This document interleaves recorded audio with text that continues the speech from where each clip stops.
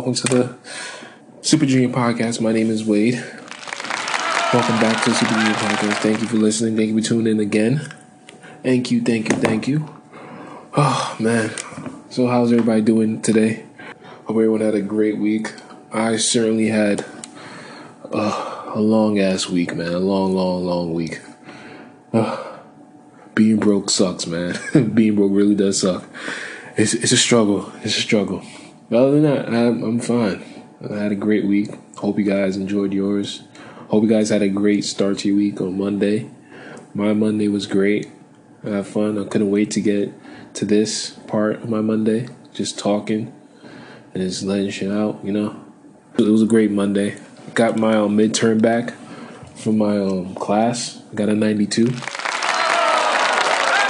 Kind of proud of myself. Haven't got good grades in a while. Got to get back on my stuff.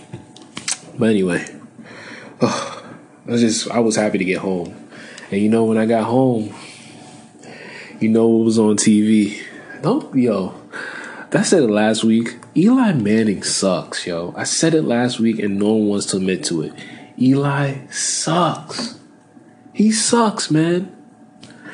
Oh, man, he sucks. But anyway, besides Monday Night Football, the Giants played the Falcons Monday Night Football, but also my Knicks were on TV as well, which I got to catch the end of it. I didn't get to see all of it, but I caught the end of the game.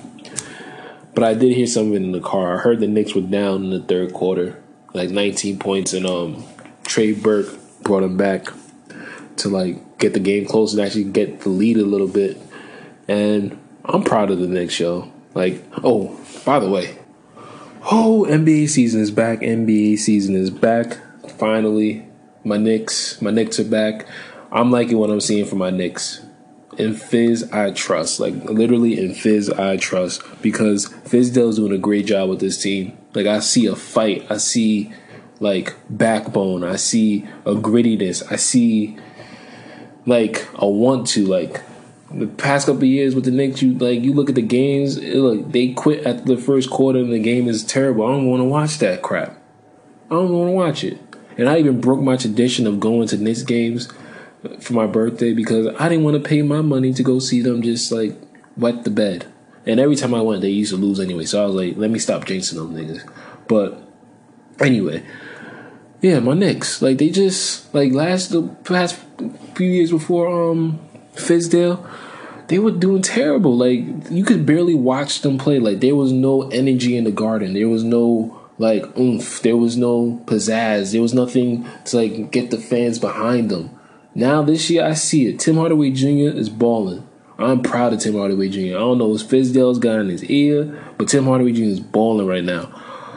He's making his way to being a legit second option maybe. If he could step up and be more consistent and more efficient. If he attacks the rim more, I think Tim Hardaway Jr. will be amazing. Instead of taking a lot of those bailout jumpers he takes, he bails his defense out by taking those long threes or long twos. He doesn't need to do all that. He can get to the rim whenever he wants. Not whenever he wants, but he gets to a little at will. But Tim Hardaway Jr. is doing great. He scored 20 points in all 4 games so far. I'm proud of Tim Hardaway Jr. Enes Kanter is another one. Enes Kanter is a beast, man. I love Enes Kanter. He's the reason why I love the Knicks team. That nigga Enes Kanter, I love seeing him, yo. Pause.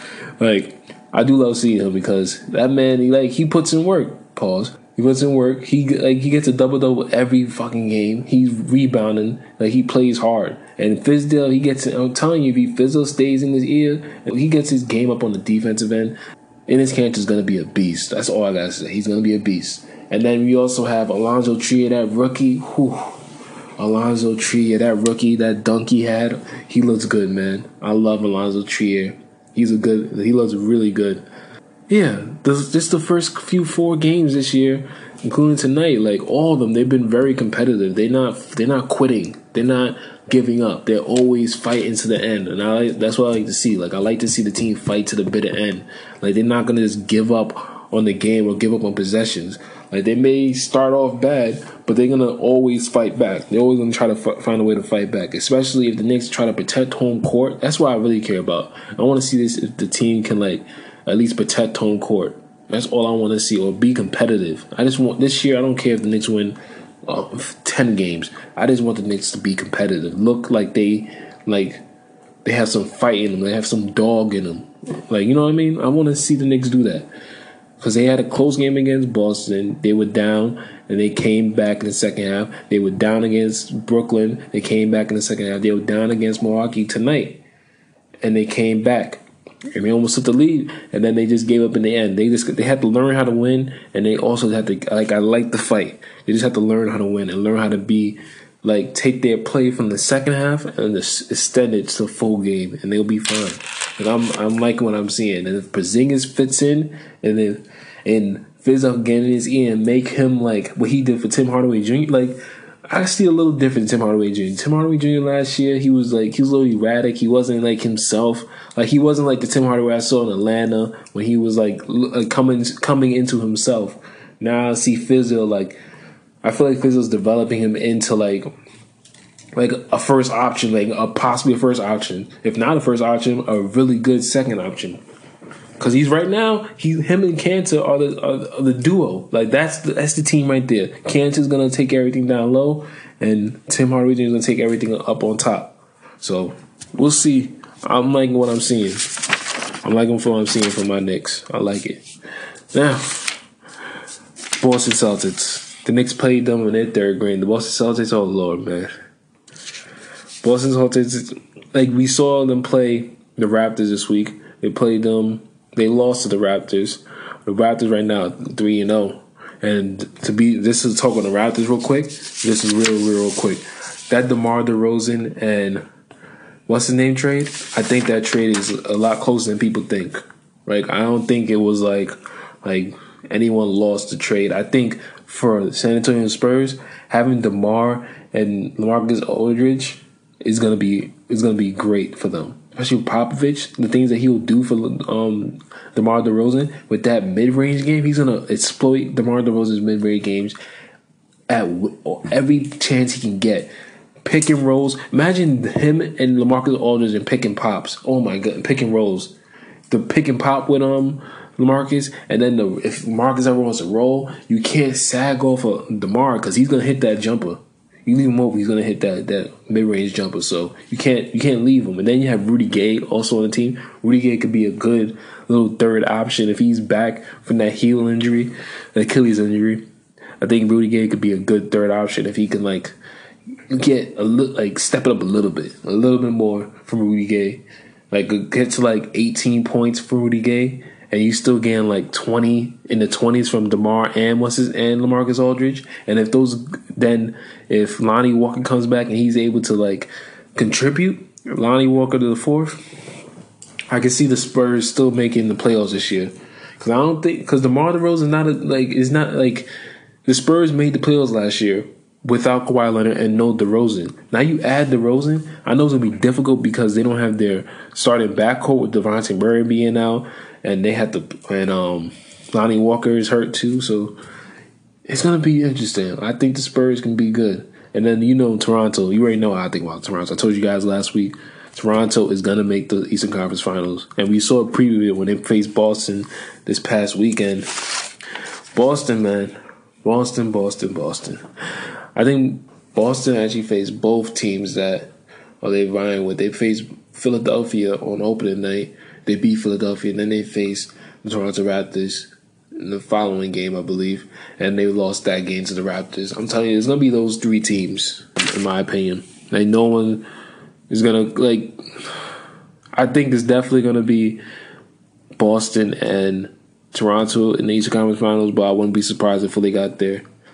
Besides the fact that the Eastern Conference is going to come down to those three teams, Magic Johnson also kind of talked about the Boston Celtics this week as well when he was on First Take on Thursday. He said the Celtics can take the Warriors 7 games, and wouldn't be shocked if they won. I said the same thing last week. Magic is saying the same stuff I said last week. I told you, Boston is gonna make the finals against the Warriors. It's gonna be Boston versus the Warriors in the finals. I told you guys this, and it's gonna go 7. I didn't say Boston will win though. I think next year if they face each other, I think definitely next year Boston will win. This year I don't know. It'll definitely be close. I wouldn't be surprised if Boston won, but Boston can win. He said that, and Matt Johnson basically said the same thing I said too as well. That they have a deep bench. Like they can go at least 10 deep. They have two units. They have 2 starting units in my opinion. Like you can't they have bigs. They have like tough bigs. They have Aaron Baines. Then you also have Al Horford. Then you have Marcus Morris. I don't know, one of those Morris brothers, Marcus or Markieff. I don't know. And then they also have Terry Rozier coming off the bench. Marcus Smart. Then their starting lineup is ridiculous. They have Kyrie Irving, Jaylen Brown, Jason Tatum, Gordon Hayward. Come on, man! Like it's ridiculous. Their lineup is ridiculous, and I think that's the only lineup that I can see that can go stand head to toe with Golden State, and I think they can go at it, and it will be a great series. I want to see that crap last year, and when Kyrie and Gordon Hayward wasn't there, I just wanted to see Boston go up against Celtics more than I wanted to see the Cleveland Cavaliers go against Celtics. We already knew what I was going to end. LeBron walking off with a loss again. It warmed my heart, but still, I didn't want to see that over and over again, And then also, he kind of said that Showtime was bad for Lakers, but we'll get to the Lakers later. We all know what happened with the Lakers this week, but we'll get to the Lakers later. Speaking of Boston and the Boston-Philadelphia game, I was looking at, what's this thing called? League Pass, NBA League Pass, and they were showing the best dunks of the week. They were trying to say Jaylen Brown's dunk was he posterized, and that was a dunk of the week. It wasn't even a dunk, and it wasn't even that nice. He blocked, and B blocked the ball, and it happened to ricochet in. It's not counted as a dunk. Negro, please. I hate people. Why do you have to make it a thing? It just made no sense to me. I was like, come on now, come on. But after the game, Embiid, he got asked about the Boston Celtics, and he said this about the Boston Celtics. He said, "This isn't a rivalry. They always kick our ass. They lost 8 out of the last 10 games," which is so true. And that's why I feel like Jimmy Butler, if you still want to get traded, I think you should definitely go to Philadelphia. You'll be much needed in Philly. Everyone was talking about them getting Paul George or getting Kawhi Leonard, but if you can't get those two, I will take Jimmy Butler as a consolation prize any day. Jimmy Butler is balling, man. Jimmy Butler hit the clutch shot that game against the Spurs. Their first game against the Spurs, they beat the Spurs. Jimmy Butler hits the clutch shot to tie the game. Then DeMar DeRozan hits his shot to give the Spurs the lead again, but they lost. Yeah, DeMar DeRozan stepped up. I'm telling you, DeMar DeRozan gonna be nice. But yeah, Jimmy Butler still hit a clutch shot in the first game against the Spurs. And then Cat, he was a no-show. He was 22 minutes that game, 2 for 6 from the field, 9 rebounds, 8 points, and he fouled out. Wiggins, he probably scored them quiet 20 points. He was 8 of 18 from the field. Wiggins sucks, yo. Wiggins sucks. And Cat needs to show the hell up, man. He really needs to show up. But back to what I was saying, Jimmy Butler, if you still unhappy there, I can see why you would be, because your supporting cast sucks. But D Rose, I think D Rose is coming back, man. I've been seeing a little bit of highlights of D Rose. D Rose he's looking nice. He may not be the same. He may not be dunking, but the acrobatics is there. His explosiveness is there. You can see it. I see it again. D Rose is looking nice. Pause. Going back to Jimmy Butler, I think he'll be great on Philadelphia. By the way, I really do think he'll be great on Philadelphia. He'll be a great third option. He hits threes. He brings a certain level of toughness. He can guard, and I think with Ben Simmons, the way he's playing right now, he needs a jumper, but he's still effective. But in the playoffs, he's gonna have to find a little bit of a jumper, a 15-footer, just something. something to keep the defense honest, so they don't just sag off into the lane. He needs to find that jumper. Just does. But one thing I do like about him this year is the fact that he's playing way better defense. Like his defense he's stepping up his defense. So is Embiid. Embiid playing really good defense as well. And you add Jimmy Butler to that, I think they'll be formidable. It would definitely be a three tie. Like wouldn't know between the three of the teams who's gonna make it. It'll be matchup based. I'll have to see the teams go against each other, because right now, I think Philadelphia could probably beat Toronto, but I don't think Philadelphia could beat Boston. And I think Boston will have their hand. Oh, man. I think Boston could beat Toronto, but I think they will have their hand. It'll be a 7-game series, and I see it going back and forth. Like, I don't see Boston, like, definitively beating Toronto. But, like I said, if the Philadelphia gets Jimmy Butler, even though I think Boston will still beat Philly, I think it will go 7 games. I think Boston right now, they could beat Philly in 5 or 6 games. Like, I don't think it will be a long series against Boston versus Philly without Jimmy Butler. That's just my opinion. And then also, if they want to win, I think they need to make another big move. Because I don't know about Markelle Fultz, man. Like, I want him to, like, just be good and, like, get over whatever he's dealing with mentally, because you can tell it's all mental with him. It's not anything physical with his game. It's just all mental. That was hindering him. So if Markelle Fultz can get his head right and get his head, like, straight and on an even kill, like, I feel like Markelle Fultz will really be a good asset to them. But if not, I'm telling them they just need to go for Jimmy Butler. They just need to go for him. But I was also listening to Colin Cowherd's, like, TV show also this week, and he was trying to say that the Philadelphia Stars are going to break up. He said it's going to kind of be like a Shaq and Penny type thing. They're both young. They both want to get, Embiid likes the attention, and what's his name is, like, too cool for the attention, so he doesn't, like, go out. So it's going to, like, cause a rift, because Embiid's always going to have to mediate with him, because he's more media friendly, and since Simmons is more, like, reserved and not so outgoing like Embiid, then media's not gonna like side with him on issues and stuff like that. I said, I think he's reaching. I really do think he's reaching. I think Embiid and Ben Simmons are going to stay together for a while. It depends, man. It just really depends if they win. If Embiid, I think it won't have anything to do off the court. I think it will all have to do on the court. If Ben Simmons not having a jumper is like hindering the growth of the team, I think Embiid would walk. If Markelle Fultz is turning out to be a scrub, I think Embiid will walk. Like, if Embiid is doing his job and doing what he's supposed to do, I think that's the only way. And they're not pulling their weight, that's the only way it's not going to work. That's the only way. But since I know Ben Simmons is going to pull his work, I already know, like, I feel like he's going to get that jumper. He's going to surprise us. By the end of the year, we're going to be seeing Ben Simmons hitting jumpers. Maybe not on the regular. Maybe once or twice a game he's going to be hitting jumpers. But I don't see that happening. When he said it, I was just like, it's a little stretch. A little stretch. But anyway, back to the Lakers. It's time to talk about the Lakers. LeBron.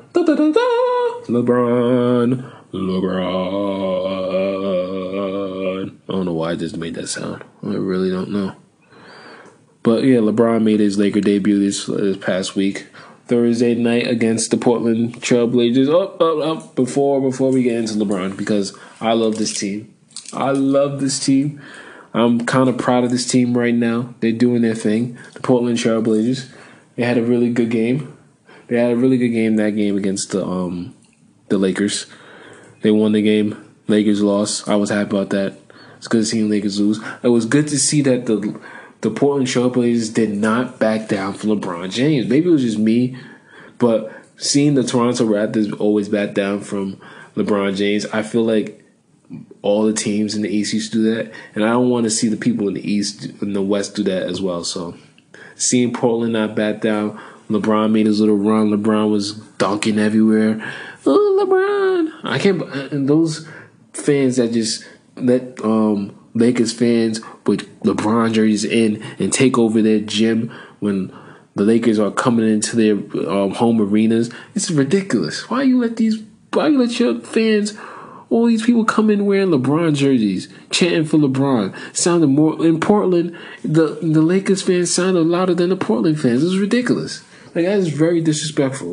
But we see the impact of LeBron. But I'm proud of the Portland Trailblazers, Damian Lillard, and CJ McCollum for not backing down from that pressure and that level of energy that was behind LeBron that night, and still pulled out that game. The Lakers, they have no defense and they can't shoot the three. But I'm staying on my Portland Trailblazers for a little bit. Zach Collins, I think Zach Collins is a good power forward. Very good power forward. I think he's going to be a great asset for Damian Lillard and CJ. Like, he's another asset for them. He's a great defender. He looks a good defender as well. A really good defender. He was blocking a lot of shots this past week. And I know he has a post game because when he was at Gonzaga, he had a really good post game. So I want to see him develop that. And I think he had a jumper as well, if I'm not mistaken. But I think Zach Collins has a nice little jumper. So if he could play, he could go to a little small ball lineup with Zach Collins. He's a good rebounder. He's a legit 6'10", 6'9", and I think he's slender. He can run the floor better than Jusuf Nurkic, so he could be a little versatile. But another good person I saw this year for them. So when Steph Curry gets it going, I think Steph Curry could be a good asset for the Portland Trailblazers as well. But Nick Stauskas, if Nick Stauskas keeps shooting like this, shooting with confidence, I think Portland could be in a great position this year. I don't know who's not going to make the playoffs this year on the Western Conference, because a lot of these teams look good, especially if Portland can keep up their pace right now. I like how Nick Stauskas is playing. I like how Zach Collins playing. Of course, I like Dame and CJ, but I don't want everything to be dependent on Dame and CJ. I need to see other people. I need to see Jusuf Nurkic develop into something like a low post, a dominant low post threat. Every time someone goes up against him, I want to say barbecue chicken. That's how good I want Jusuf Nurkic to be. He should be making double-doubles every night. And I think that's why they traded him from Denver, because they knew he wasn't better than Nikola Jokic. But Jusuf Nurkic, you're nice. I need to see that potential grow, because you need to be Dame Lillard's go-to. Throw it down low, and then you could be like the Orlando Magic did with Dwight Howard. If you could throw the ball down to Jusuf Nurkic and have to demand a double team on Jusuf, that opens up everything else around him for shooters. Shooters like Nick Stauskas, Seth Curry, and also CJ McCollum, Damian Lillard. Jusuf Nurkic can be a low down low. He just needs to develop his game. Just develop your post game, and you'll be amazing. That's all I have to say, Jusuf Nurkic. But Zach Collins, if he could come in and spell Jusuf Nurkic, because Zach Collins comes off the bench. So if Zach Collins comes in and he plays that role, if he could be a low post threat, but also could be a 3-point threat as well, or even a mid-range jump shot threat, that would be great for Portland Trailblazers as well. It just needs to be more, it needs to be a full team effort with Portland. It's not going to just be Dame and CJ. And I love the fact that he's going to die with that squad. It's us against the world. And I love that mentality from Dame Lillard and CJ McCollum. Fuck what Durant got to say. We're going to win a title. We're going to try to go out there and every day we're going to try to win a title. Even though you want to back down and you want to go join a team that won 73 games. No, we're going to stay here and fight. I respect Portland. That's the reason why I like Portland. But going back to the Lakers. Oh, Lord have mercy. I don't like LeBron James. It's not that I don't like LeBron. It's just I just don't think he's as great as everyone makes him out to be. But that's just me, But LeBron, Lakers lost the first game. I thought they played pretty well. They can score. They can score in the paint. They can run. They can run fast break like crazy. The Lakers going to be able to run this year. I can tell you that. They're going to be able to run. But are they going to play defense, and are they going to be able to shoot the three? And that's their only questions. Are they going to play defense, and are they going to shoot the three? And you got to see who is going to be LeBron's, like, who's going to be the squad? Like, is it going to be Lonzo Ball? Can they depend on Lonzo Ball? Josh Hart, he looks good.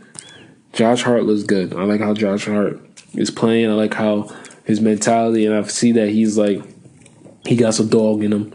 Brandon Ingram, he's not a bad player. Like Brandon Ingram, I think he's gonna be. I want to see him like take that next step. Like I'm hoping LeBron. Like I said before, to me, LeBron. It's gonna be a test to see if LeBron's gonna be able to actually grow and develop talent. You know what I mean? Because I feel like when he, like I said in the previous episode, like. I feel like LeBron, he doesn't actually help players grow. I feel like LeBron he brings players who have the qualities that he's looking for, and then he just accentuates that. He's like makeup. Like, makeup accentuates your beauty. Like, LeBron grabs talent like Kyle Korver, you shoot threes. Come here with me. I can get you wide open threes so I can accentuate that talent. But what else did LeBron, like, help Kyle Korver grow? Did Kyle Korver learn how to play defense? Did Kyle Korver learn how to do anything else but run around and shoot threes? No, he just did what he's did. I want to see from the Lakers, I want to see Brandon Ingram take that next step and do other things, be able to handle the ball, play off the ball, different things like that. Like, I want to see LeBron play off the ball, teach these young kids, like, hey, this is how you play off the ball. This is how you play make. This is how you control an offense. I want to see those different things that I didn't see when he was in Cleveland And it's going to be a good barometer because I feel like what LeBron's trying to do right now, he's trying to show and prove that he is a leader. He's a leader of a team, a leader of men. Because I think no matter, LeBron probably won't ever say this, but I think Kyrie leaving him, especially being that Kyrie was a young player that he handpicked to mentor, and because he said he has nets, like Kyrie got nets. And it was funny, like Kyrie basically said, nah, I'm good. I don't want your mentorship. I'm good. I don't want to be around you. So that kind of hurts LeBron's ego or LeBron's image that, hey, LeBron chose him and then he didn't want LeBron, so he wanted to leave from under LeBron's wing. He didn't like how LeBron was handling himself. Says a lot. And now he's going to LA so he can, I think, to show and prove that, hey, I can work. I do work well with others. I can help. I can help a younger star grow underneath me. That's what he's gonna have to show and prove right now. That's what LeBron's out to show and prove. Can he help develop a younger star? Because to me, Kyrie Irving is more from the ilk of Kobe Bryant. Like, that's more Kobe Bryant's like. I feel like LeBron's trying to find someone that's going to be like another him or develop someone underneath him. That's why I thought he might going to go to Philadelphia, because Ben Simmons is a complete copy of him, but a carbon copy. He's a light-skinned version of LeBron James, but LeBron James has a shot, right? Well, not right now. LeBron James can't shoot right now. But game two of LeBron, the debut at Staples Center. The debut. What the hell is wrong with Brandon Ingram? Like, what is wrong with him? Like, I don't get what his issue was. Why would you push James Harden? First of all, James Harden looked like one of those kids like, oh my God, why you push me? James Harden looked like he died. And like, first off, when he got pushed. But anyway, Brandon Ingram, you did too much in that fight. Chris Paul, Lord have mercy. Lord. Chris Paul and Rondo. You heard after the game, Paul Pierce say, like, oh, Chris Paul and Rondo never liked each other. Like, this is not a surprise to me. Like, if you know the history, they don't like each other. Apparently, Rajon Rondo pointed out the fact that he has a ring and CP3 doesn't. And CP3 responded one time and said, oh, like, you wouldn't have a ring if you weren't with KG, Paul Pierce, and Ray Allen. That kind of stinks. Okay. But let's just go to details of it. This man, Rajon Rondo, Lord have mercy. This man, Rajon Rondo, he decides to spit. I can't even say spit because it was kind of slick. Like, you wouldn't notice it if they didn't like do a super zoom, and that super zoom is ridiculous. Like, who can see that? Like that super zoom is ridiculous. Who had the time to go super zoom it to find out this nigga spit? But anyway, they super zoomed it, and we see the man spit on Chris Paul. He spit on his face. Chris Paul, I don't know how you only poked this nigga in the eye. It was an aggressive poke. I would say that it was an aggressive, like, nigga, don't you ever fuck with me again type poke. Like, don't you ever in your life spit in my face, nigga. That was the type of thing he probably said to him. But even with that, he poked him in the face. He left me. If you spit in my face, like Shannon Sharp said, I'm swinging. Like, you would have to give me 20 games too. Not even 20. I would spit. I don't know if Rondo did it on purpose. It looked like it was on purpose, but spit, man, Rondo, that was wrong. It was wrong. Chris Paul didn't punch you because he's head of the player association, so he had to do that aggressive, like, nigga, don't you fuck with me type poke in the face. And then he got hit with it. Then Rondo swung on him with the left hand. And then Chris Paul hit him with the uppercut. And then Brandon Ingram, what are you doing? What are you doing, Brandon Ingram? What? Like, are you trying to search for attention? You trying to prove that you're tough? What are you doing? What are you doing, Brandon? This thing comes flying in with a Superman punch, trying to punch little ass Chris Paul. Come on, man. That whole fight was just ridiculous. The funniest part about the fight, I think, if you guys go look at the video, I hope they have video of it. Nipsey Hussle, this nigga is standing up in the corner. He pulls his pants up like he's ready to go. That is the funniest shit I've ever seen. Nipsey Hussle is wearing a Magic Johnson jersey, pulling his pants up like, what's up? What's up? He was more ready to fight than James Harden. James Harden was in the back just looking like he was just looking, I'm not part of this. He just looked back at it. He didn't even run. Nipsey Hussle was standing up on the sideline, on the baseline, like, yo, what's up? What's up? What's up? Nipsey Hussle was ready. Like, Nipsey Hussle looked like that nigga. That nigga was ready to fight. He was going to fight for L.A. He was just going to fight for... I bet you he was going to fight for L.A. LeBron, he just saw LeBron walk past and like, yo, what's up? Like, he's pulled up his pants. Like, it was hilarious. It was just hilarious, man. And then... what else happened? That was another thing. I think it's big. Another thing I think is a big deal about that situation. How do... After Rondo spits in your man's face, how does LeBron go back to the locker and like sit next to Rondo? How does he do it? Like, you spit in my man's face, like that's my friend. Like, how do I sit next to you and still work with you, and you just spit in my man's face? Like, I think that's a big that's a big thing to look at. And how would his teammates feel about LeBron like seeming to like coddle CP3 instead of like trying to check on the team, not having the teammates back first, having his friends back? I know Steven Jackson was talking about, you have your teammates back first, and you don't have not your friends. LeBron certainly like he had his friends back. I wonder how his team feels about that too. I wonder how it's like the veterans like. All we're about is Lance Stevenson and Rajon Rondo. Because Rondo, you know, he has a way of getting into the young guys' ears. Because you saw in Chicago, like, Rondo was the voice of young guys when they would, like, when they had a little rift between Dwayne Wade and Jimmy Butler.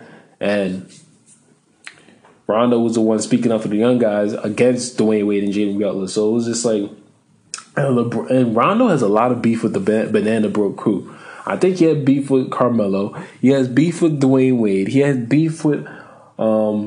he had beef with LeBron, and he had beef with he probably had never had beef with LeBron, but he probably did. Those Boston Celtics and thing series and the Heat or the Cavaliers series, they definitely had beef.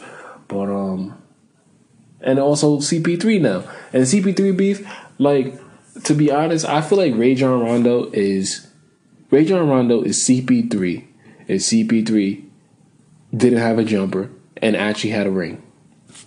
They're the same type of player. They're both those point guards that like are like they just are really cerebral with the game. They just know where everyone's gonna be. They just really smart point guards. They're pure point guards. Rajon Rondo is one of the best. I think Rajon Rondo is one of the most underrated point guards in league history. And it's probably not he's not underrated. It's just the fact that he didn't get a jumper. Because if he had a jumper, he would be CP3. But he'd be CP3 that had a ring. Like, that's the only difference. Because when Rajon Rondo gets in the playoffs, like, it's playoff Rondo for a reason. Forget playoff P. It's playoff Rondo for a reason. This nigga Rondo is a beast in the playoffs. When he was with Boston, triple-double machine. Now, the last 2 years with the Pelicans and the Bulls, pushing both those two teams past what most people thought where they would ever go. Come on, man. Rondo's a beast. What has CP3 done? My man Skip Bayless would say he is CP0. He has won nothing. He has done nothing in the playoffs. Like, last year was the first time he's actually ever did anything in the playoffs. And then he gets hurt. Every time he's about to do something in the playoffs, he always gets hurt. He's always hurt. And that's probably why, another reason why Rondo has a little animosity towards Chris Paul. Because, think about it. Like, when you talk about the great point guards of this generation, back when Rondo was doing his thing, like, nice with Boston, the first people to talk about was CP3 and Darren Williams. And Rondo probably like, yo, I got a ring before they both did. And I feel Rondo on that. And he shows in the playoffs like, yo, I can do this. You put me on a good team, I guarantee you Rondo feels like if you put me on the teams that Chris Paul has had, Rondo would get those teams to further than Chris Paul did. And I don't know. I don't know. Rondo, because Rondo's a different type of point guard. Rondo can't score like CP3, but Rondo can. But in the playoffs, Rondo knows what to do. He just knows what to do to get his team to that next level. So you just never know. I don't know who's like. I can't say. Obviously, the consensus is that CP3 is better than Rondo, and the only reason for that is because Rondo doesn't have a jumper. That's the only reason. There's no other reason why you would say CP3 is better than Rondo. Because Rondo, you could say Rondo's clutch. Rondo is playoff Rondo. Rondo is clutch. He's a clutch player. CP3, we still don't know if he's clutch. He may not choke, but he get hurt. So it's like a choke hurt. I don't know. He's choke hurt. I don't know what that means, but choke hurt. But staying with Houston, they not looking too good so far this year. I think they're 1-2 now this year. CP3 got suspended. They all got suspended. I believe Brandon Ingram got 4 games. CP3 got 2, and Rondo got 3.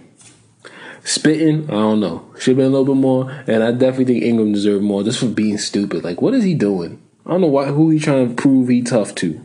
He needs to stop. You ain't gotta prove it, bruh. Calm down. Calm down, Brandon. Calm down, Mr. Ingram. Calm down.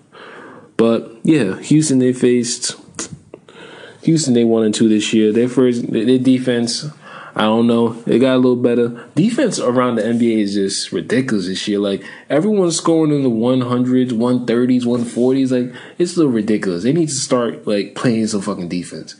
I don't want to see games in the 140s. Like, if they score 140, 130 in regular season, what they going to score in the All-Star game? 200? I don't want to see a game with the score 178 to 160. I don't want to see that shit.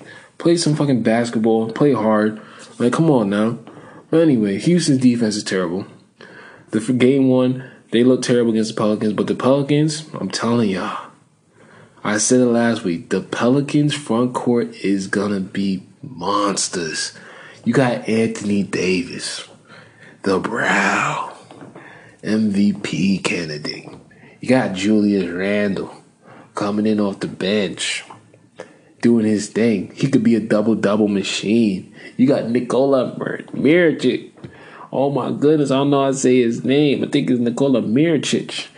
But you got him shooting threes, making threes. Oh my goodness. You got that duo, and then you have a backcourt with Jrue Holiday. Jrue Holiday is a great defender.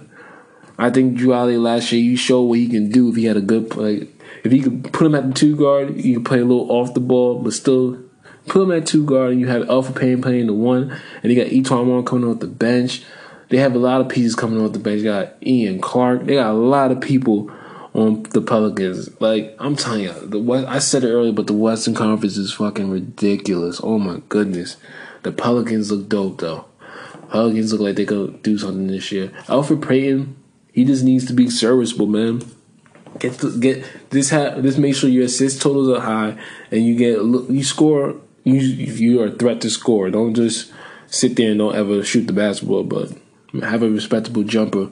That front court, I'm telling you, the three amigos, man. Those three, that's the team right there. That is a team right there. Those three. That's the front court. That's one of the best front courts. Well, it's not the best front courts. You got that Boston front court with Bird, but this front court is nice, yo. One of the best in the league. Melo. Stephen A. Smith yelling Melo doesn't really want to come off the bench. I don't know. But I told Melo, go to Portland. Portland is better for you. I'm telling you. You're just going to have to stand there and watch James Harden dribble. Stand in the corner, dribble. Watch you stand. Watch you wave your hand like, ball. No, nigga. I'm dribbling. That's what James Harden says when he looks at you. I'm dribbling. He just looks at you and says dribbling. You see me dribbling, right? That's what he says to you. Like, you should have went to Portland. You don't even, and then the other thing is you don't even do anything when you're out there, Melo. Like, it's not that you don't do anything. You just don't. You stand there. You don't like cut. You don't do nothing. You just stand there. Like, just go to Portland. Like, I'm pretty sure Nick Stauskas, Seth Curry, Dame and CJ, they will run off screens. They will do backdoors. They'll do catch and shoots. If you get in double in the post, they will definitely do that for you. I'm telling you right now, Melo needs to go to Portland and just enjoy Portland, man. I'm telling you. Just enjoy Portland. Because I feel like his talents are being wasted as just a spot-up shooter. And watching James Harden dribble. I don't want to see that shit. I don't want to see James Harden dribble anymore. It's so annoying. It's either 3 or one of those bum-ass foul calls. I just hate it. James Harden's game it's not fun to watch. James Harden's game is like watching paint dry. I don't like it. Okay. I'm sorry. Speaking of one of James Harden's old teams, OKC. Lord have mercy. What am I going to do with OKC? OKC is 0-3. Russ Westbrook missed the first 2 games. He came back last night when he played the Kings. They lost to the Kings. Lord have mercy. Losing to the Kings, OKC. I said you guys are going to make the Western Conference Finals. Come on, OKC. I said you guys will make the Western Conference Finals. You're making me look bad. You're making me look bad, OKC. Westbrook, I need you to step it up, man. I need that defensive end. Like, the defensive end, you guys have the two. Someone said today that it's going to take a team to win in this era right now. It's going to take a team that knows how to guard in this era. OKC has the tools to guard in this era. They have the tools. They have Steven Adams, a 7-footer who's immovable. Like, this nigga is a monster. Steven Adams, defense. He could be that defensive anchor. You have Patrick Patterson, a 3-and-D power forward. He can guard. He can grab rebounds. Like, come on. Like, you have the pieces, OKC. Like, I don't want to see this. Russell Westbrook, your defense needs to step up. I know I said last week that you need to, like, run. I know first off, let's put it like this. Last week I said that you need to run off screens. You need to do more off the ball work. I still agree with that. But you also need to do something with your defense. I understand you're coming off your injury. You have a bad knee. But your defense needs to be picked up. De'Aaron Fox was giving you that business last night. Give me that business. I understand you don't have your legs under you. That's why you missed a lot of your jump shots on game 1. But Westbrook really needs to step up his defense on the defensive end and also off the ball, just moving. Even if you want to be posted up, just move without the ball. Just let Paul George handle the ball. Paul George is doing pretty good this year. I won't lie, he's doing pretty good. He needs to get more efficient with his shots. I want to see 7 for 23, 7 for 29. Like, he needs to get a lot more efficient with his shots. maybe now that Russell is back, he would get easier shots, so you won't have to worry about that anymore, his efficiency. But Paul George, you're a good defender, and I hope you like get in these guys' heads like, yo, we need to defend. You see around the league, no one's defending. We need to defend. Be on the same page. Defend. Dennis Schroeder, nigga, is like another Westbrook. Dennis Schroeder cannot be taking ill-advised fucking shots. He takes ill-advised shots all the time, just like Westbrook. Both of them. Y'all need to just take things in the flow of the offense. Don't shoot erratic threes for no reason. Dennis Schroeder's a mini Westbrook. And I know he said that's his idol, but nigga, calm down. Run offense. Like, I want to see some offense run Billy Donovan. Billy Donovan doesn't run any type of offense. He doesn't run any, like, regular-ass plays. Run a pick and roll. Run something. Like, damn, there's no plays in that damn offense. Oh, man. Getting me angry. 0-3 start. And I say y'all gonna make the playoffs. Y'all gonna make the playoffs and make the Western Conference Finals. Come on now. You're making me look bad. Really making me look bad. Also, during OKC's, you see how fat I am. During OKC's first game, him and Durant got into a stare down. Well, I didn't think anything of it. But of course, I was looking at TV. Some people did have a problem with it. I was looking at The Herd again. This is all in the same episode. Colin Cowherd basically said on The Herd this week that he believes that Kevin Durant is winning the divorce between him and Russ. I don't agree with that because Kevin Durant is not really winning it. Like, yes, he has his 2 rings and he has his 2 MVP trophies, but like, he was supposed to do that. Like, you went to a 73 win team. You're supposed to win 2 rings and 2 MVPs. Like, nigga, you're nice. Like, you're the second best player in the world. Of course, you're supposed to go to that team and win. Like, you're winning because you're supposed to win. I don't get that. Like, you're not really winning the situation. Let's be real. Like, Kevin Durant left to find himself so he can, like, learn more about himself and, like, validate himself. Like, Kevin Durant was left for himself. Like, he even said it. Like, he said that, Russ is, like, he's set. He knows himself. He has a wife. He has a kid. Like, he is grounded. He's not still searching for himself. Kevin Durant is still searching for himself. So, like, you're not really winning anything. Like, Russ is good. Like, Russ got his MVP trophy. He's getting his triple-doubles. He's trying to win the title, like, the right way. Like, I bet you Russ feels like, yo, you took the cheat code way. Like, you did the easy route. Like, I'd rather do it this way, the tough route, instead of, like, taking the copping out and just, let me get these rings here. Like, let me get that monkey off my back. And then later on, like, I'll go somewhere else after that. Like, no, do it the hard way first. I like the way that Russ is doing. I like the way that Damian Lillard and CJ McCollum are doing it. They're not, like, just running to the first ring. Like, they're trying to fight with it. They're trying to fight it out. They believe they can do it with the team they have. They're not trying to join up with other stars. I respect it. That's what I respect. But KD was also in the news again because he was kind of insinuating, or his brother was insinuating, that he was going to be leaving after this season. On Twitter, he posted 1 down and 81 more to go. What a night after the win against OKC. And then his brother then commented on that post, "Yes, sir. Filling the hand up before we get out of here." See? Filling the hand up probably mean filling up the hand up with rings, and he said we get out of here. So people are speculating that could be the meaning of they are going to be leaving the Oklahoma City Thunder. Not the Oklahoma City Thunder, the Golden State Warriors. He already left the Oklahoma City Thunder. That's why we're here. And talking about this beef between him and Russell Westbrook. That's old. It's old, people. It's old. But in other NBA news, Jamal Crawford was signed with the Suns. Oh, sorry about that. Jamal Crawford signs with the Suns, and I think that's a great move for the Suns. They got another veteran piece that can come off the bench and be a little spark. Him and Trevor Ariza and Tyson Chandler, I think they could really be key components of this team because they're good leaders. He could still probably play. Maybe Tyson Chandler's on his last legs.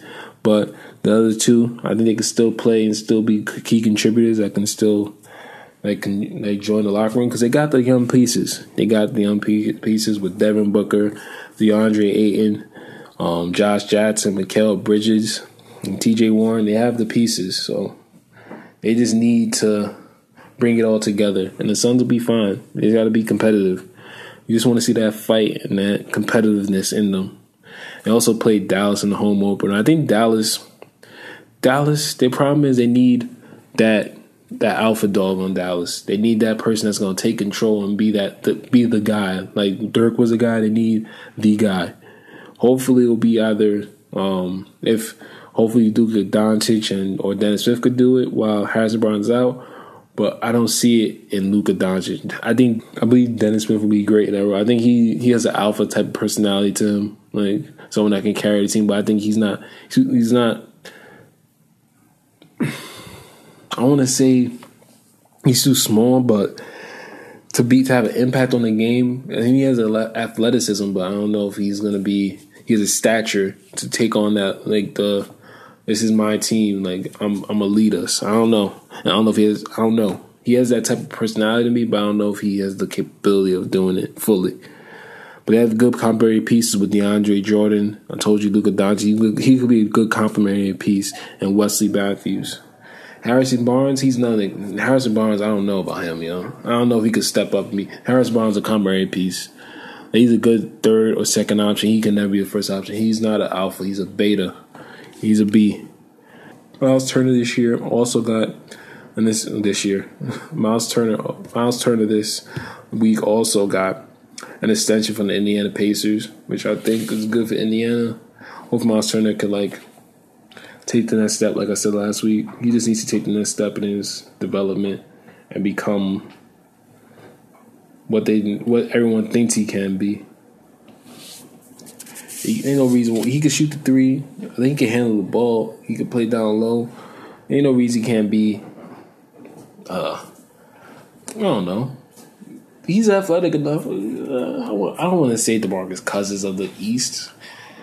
Hopefully, he could be like a DeMarcus Cousins in the East with that new contract or developing to that. Like, they needed to step up. But moving on. That's all I have for basketball. Moving on to baseball. I was completely wrong. I'll admit that. I was wrong about the ALCS. I was wrong. I was right about the NLCS, but I was wrong about the ALCS. Boston beat the Houston Astros in 5 games. Impressive, Boston. I told you, Boston, you better get your ring now. Next year it's New York's year. It's going to be a New York state of mind next year. You better get your ring now, Boston. But Boston, they beat the Astros in 5 games. There was a little controversy in Game 4. Altuve's home run with Mookie Betts jumping over and the fan interfering.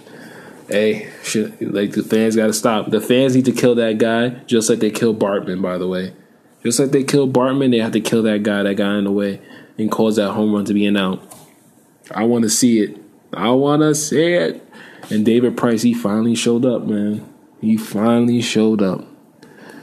He finally showed up in the playoffs. He finally won a game in the playoffs. He didn't stick up the joint. He played well. Kudos to you, David.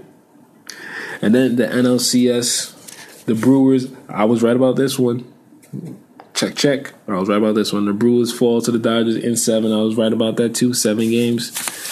He fell to the Dodgers in 7. Walker Buehler in Game 7, he gives up a home run to Yelich to start the game off. And then he shuts down the Brewers from then on. He pitched 4 2/3 innings. Puig hit a big 3-run shot to give him a lead after Cody Bellinger hit a 2-run home run in the earlier innings. Puig hit the big 3-run home run to give him a 4-1 lead to seal the deal. Send him to the playoffs. I'm proud of Puig. He went 3 for 4. Good job by him. He was talking all that jazz, saying his team's going to make it back to the playoffs, to the World Series. I'm glad he showed out and he actually contributed to that. I'm proud of him. Machado, I'm telling you, Manny Machado, I can't wait to have him on my team, man. I can't wait to have him on my Yankees. I'm probably wrong about this, but I can't wait to have him. First of all, tonight I heard him in an interview. He said he can't wait to have flan after he wins the World Series. That is so Spanish of him. I can't wait to have flan. Come on now. I never liked flan. But Manny Machado, he bunted for the 2-run home run. Manny Machado was the base runner that was on. He bunted and he ran hard to first to get the bunt single. So I know there's a lot of controversy this week about Manny Machado and the dirty stuff he did in Game 4 of the NLCS. And he was trying to run out the ball, and he stepped on the Brewers first baseman's, he kicked the Brewers first baseman's ankle. And then same Christian Yelich that hit the home run on Walker Buehler. He went out on a limb. He said that it was a dirty play. It was a dirty play by a dirty player in regards to the kicking incident by Manny Machado in Game 4. And Craig Counsell, the manager, was asked about it as well. He said, I don't think he is playing hard at all. He said, I don't think he's playing that hard at all. That's crazy. The pettiness of these baseball people. But Manny Machado also had some things to say. Manny Machado I didn't really think it was a dirty play. It was kind of a dirty play. He didn't have to kick the guy's ankle. But he was still in the news because of his hustle. We were talking about, since Craig Counsell wanted to talk about playing hard, people have questioned Manny's hustle because he was not running out ground outs during games. And this is what he had to say about it. There's no excuse for it. Honestly, I've been never given excuses for not running. I'm not hurt. There's no excuse, but I've been the same player. I've been doing this for 8 years. I'm in the show for 8 years. I've done the same thing for 8 years. I've been the same player. Obviously, I'm not going to change. I'm not the type of player that's going to be Johnny Hustle and run down the line and slide to first base and whatever can happen. That's just not my personality. That's not my cup of tea. That's not who I am. He continues. Should I have given a little more effort? 100%. It's my fault, like always. I mean, that's just my mentality when I'm in the game. There are things that you learn, things that you gotta change. I've tried changing it for 8 years, and I still can't figure it out. But one of these days I will. No, this nigga won't. Negro, please. That nigga will not figure this shit out. I don't know who he trying to fool, but I know this nigga ain't figuring shit out. Negro, please. Terry, please say it. Negro, please. Negro, please. I'm telling y'all, he's not going to figure it out. But I don't mind it. He plays 161 games. I don't mind him not running down to first hard. I don't care. You play 161 games and you show up in the playoffs. Everyone that's been on base for the Dodgers this year in the playoffs has been Manny Machado. Manny Machado hits the ball. He gets on base. He contributes to wins. I want him on my team. I don't care what anyone else says. I don't care if he don't hustle. Does he win baseball games? Yes. And by the way, since the World Series starts tomorrow night on Fox, I'll give my World Series prediction. I think LA Dodgers are going to win in 7. I just think... I just don't want Boston to win. I don't like Boston. I don't give a fuck. I hate Boston teams. Fucking Boston teams run every fucking sport, yo. Every sport, Boston fucking runs the sport. Fucking baseball, fucking football, and now basketball. Next thing you know, it's gonna be hockey. And I'm sick of Boston. I'm sick of them. Moving on to football, though. Football. Let's check my fantasy. I know I won my fantasy league. I'm very proud of that. Very, very proud of my fantasy league. Cam Newton stepped up. Cam Newton had a big game. Big game. Team was down 17 points in the fourth quarter. He came out fourth quarter. Had a game to remember in that fourth quarter. I appreciate Cam Newton, his performance he put on. Todd Gurley still doing Todd Gurley shit. 26 points in my fantasy league and balling this year. Phil Lindsay did a great job. John Brown. Tyler Boyd disappointed me. Yo, I'm going to get to the Bengals too. Tyler Boyd disappointed me. Travis Kelce. I'm going to talk about the Chiefs. That's it. And we're going to talk about the Arizona Cardinals too. We got some news about the Arizona Cardinals. The Jets. Oh, Lord have mercy. My Jets lost again. We lost to the Vikings. I'm telling you, Adam Thielen, he's going to be Jordy Nelson 2.0. telling you now. I know I should have just categorized him as a white receiver, but those are only 2 white receivers doing it. What I've seen do it. Pause. Sam Darnold, he has another shaky game, man. I'm sick of Sam Darnold. He's playing. He's not taking care of the ball, man. He's just not taking care of the ball. And people trying to convince me that he don't worry, he's got so much potential. Like, I hope so, man. I want to see this goddamn potential. Like, I don't know about him, man. I really don't know. But the Jets, we also released our wide receiver Terrell Pryor. They said they might get him back after he heals up from his groin injury, but we shall see about that. I just want my Jets to win. We're 3-4 now. I know we're not going nowhere, but I just want to see Sam Darnold improve. Like, I want to see him stop throwing interceptions. Like, someone needs to get his ear about that. Stop turning the fucking football over. Especially since the defense is doing a great job of turning the ball over. Like, you're getting extra possessions. You're not doing shit with it because you keep turning it over. So, moving on to the other team from New York that disappoints people. Oh, man. Monday Night Football was ridiculous. Where do I start? Like I said, Eli sucks. Eli sucks. Can someone please explain to me, how are you standing on like the one, not even the 1 yard line? Like, how are you standing on the half-yard line and you can't quarterback sneak it in 2 times? This nigga Eli sucks. Like, I don't know if it's him or the offensive line. Them niggas got no push. This nigga got stuffed on the half-yard line. Who gets stuffed on the half-yard line twice? Eli sucks. Y'all need to stop this madness. You keep putting yourself through this madness. He sucks. You keep wondering why do my Giants suck? Your quarterback sucks. Don't get me wrong. Your running game sucks too. But the quarterback sucks more. Or sucks just as much. People don't understand it. The quarterback sucks just as much. It's not a singular thing. It's the quarterback too, people. It's the quarterback. Lord have mercy. Lord. And then Odell. I'm sorry, Odell. You got to make that catch. Your coach thinks so too.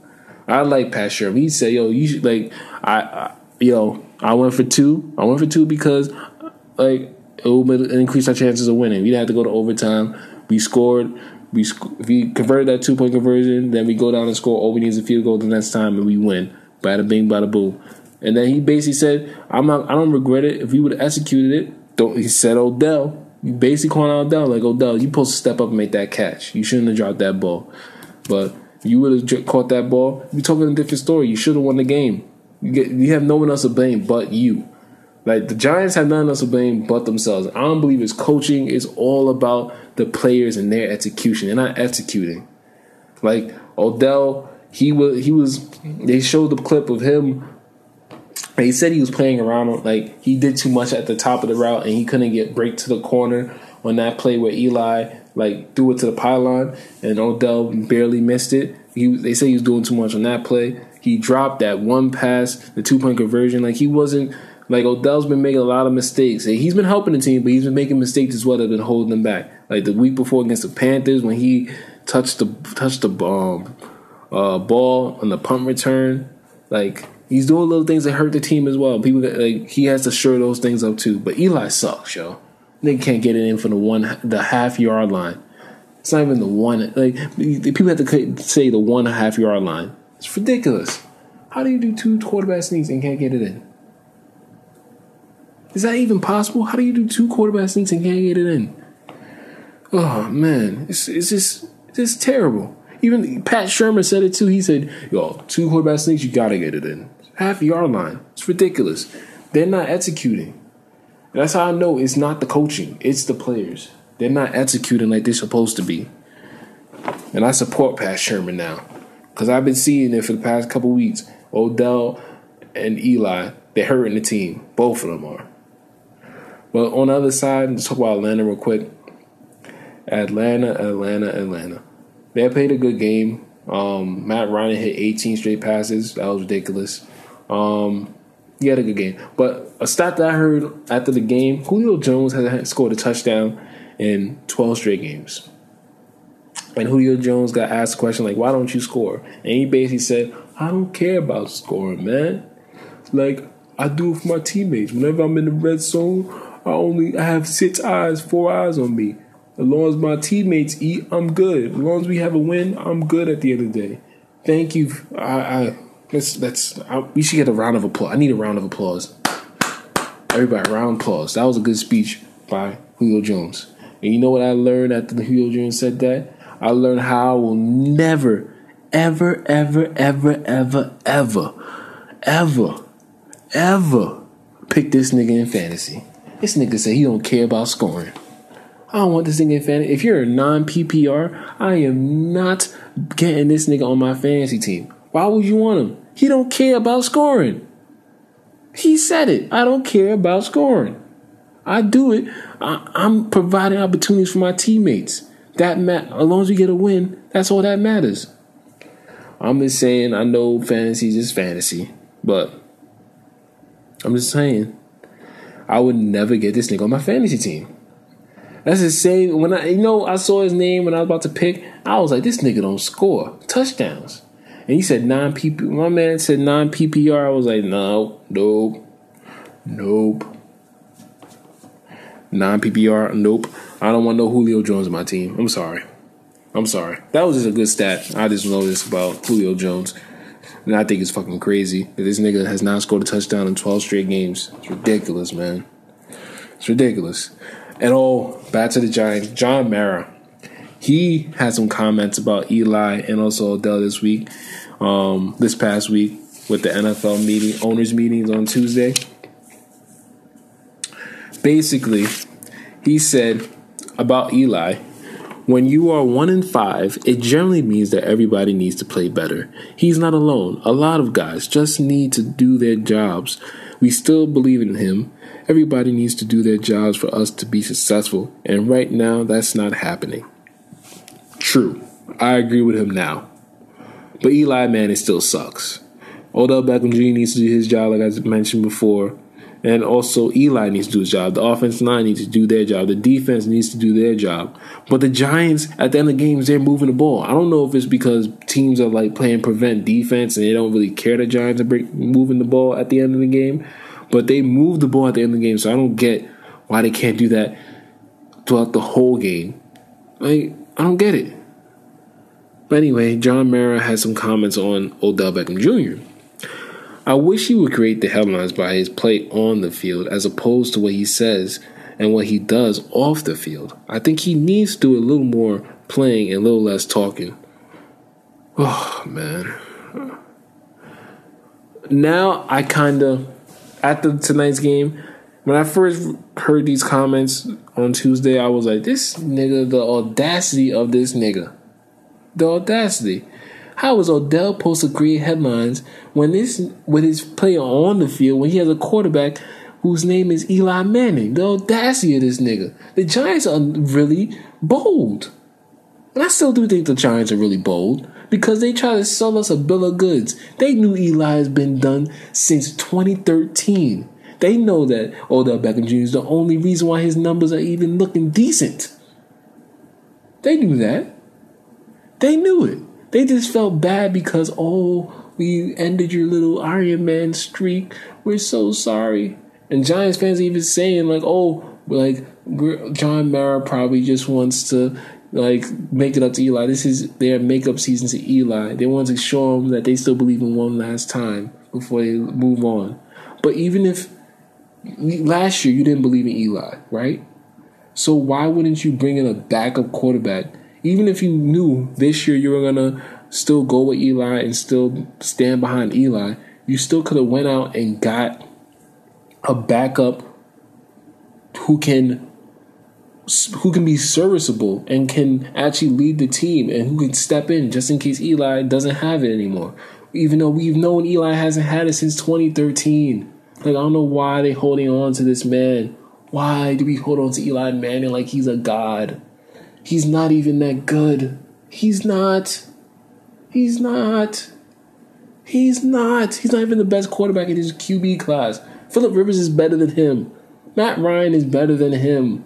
Come on, man. Ben Roethlisberger is better than him. Come on. God, I know Matt Ryan was in the same draft class. I'm just naming quarterbacks that are better than him.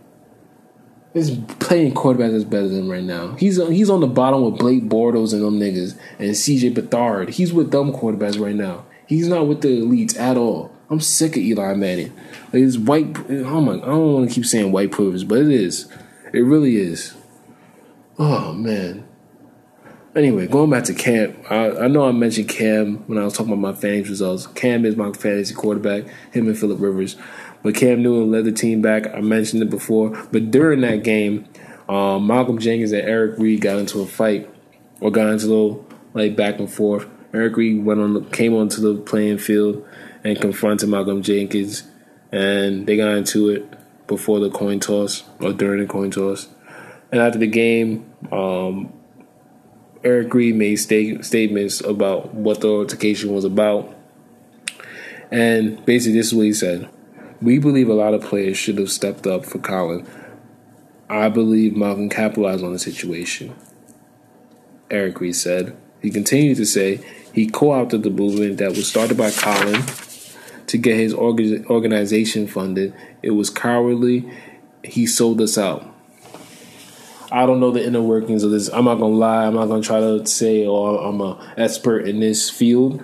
But from the little bit I do know, the beef between Eric Reid and Malcolm Jenkins goes like this, basically. Eric Reid was part of the Players Coalition. The Players Coalition is basically a response to Donald Trump's assertions that players were sons of bitches, and they created that so they can have a dialogue with the owners to come to a solution to end the protest, basically.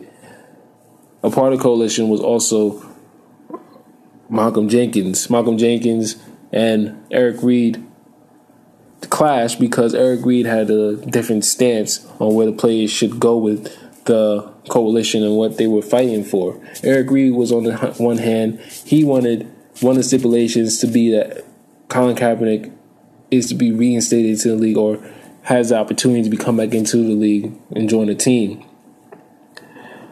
The players were saying, hey, Malcolm Jenkins' side of it was, well, they're willing to talk with us, but obviously they're not willing to talk with us with Colin in the room. They're not going to do that. So let's just push forward because the agenda is the social justice and bringing light to these situations and have funding. That's where they broke off because, Malcolm, you can't tell us what the movement is. I would feel the same way. You can't tell me what the movement is. This is Colin's movement. And you can't negotiate with the NFL calling for social justice reform and calling for a union with the players, but you're still blackballing Colin Kaepernick and saying he can't play in the league. It just doesn't make any sense. So what did you actually do?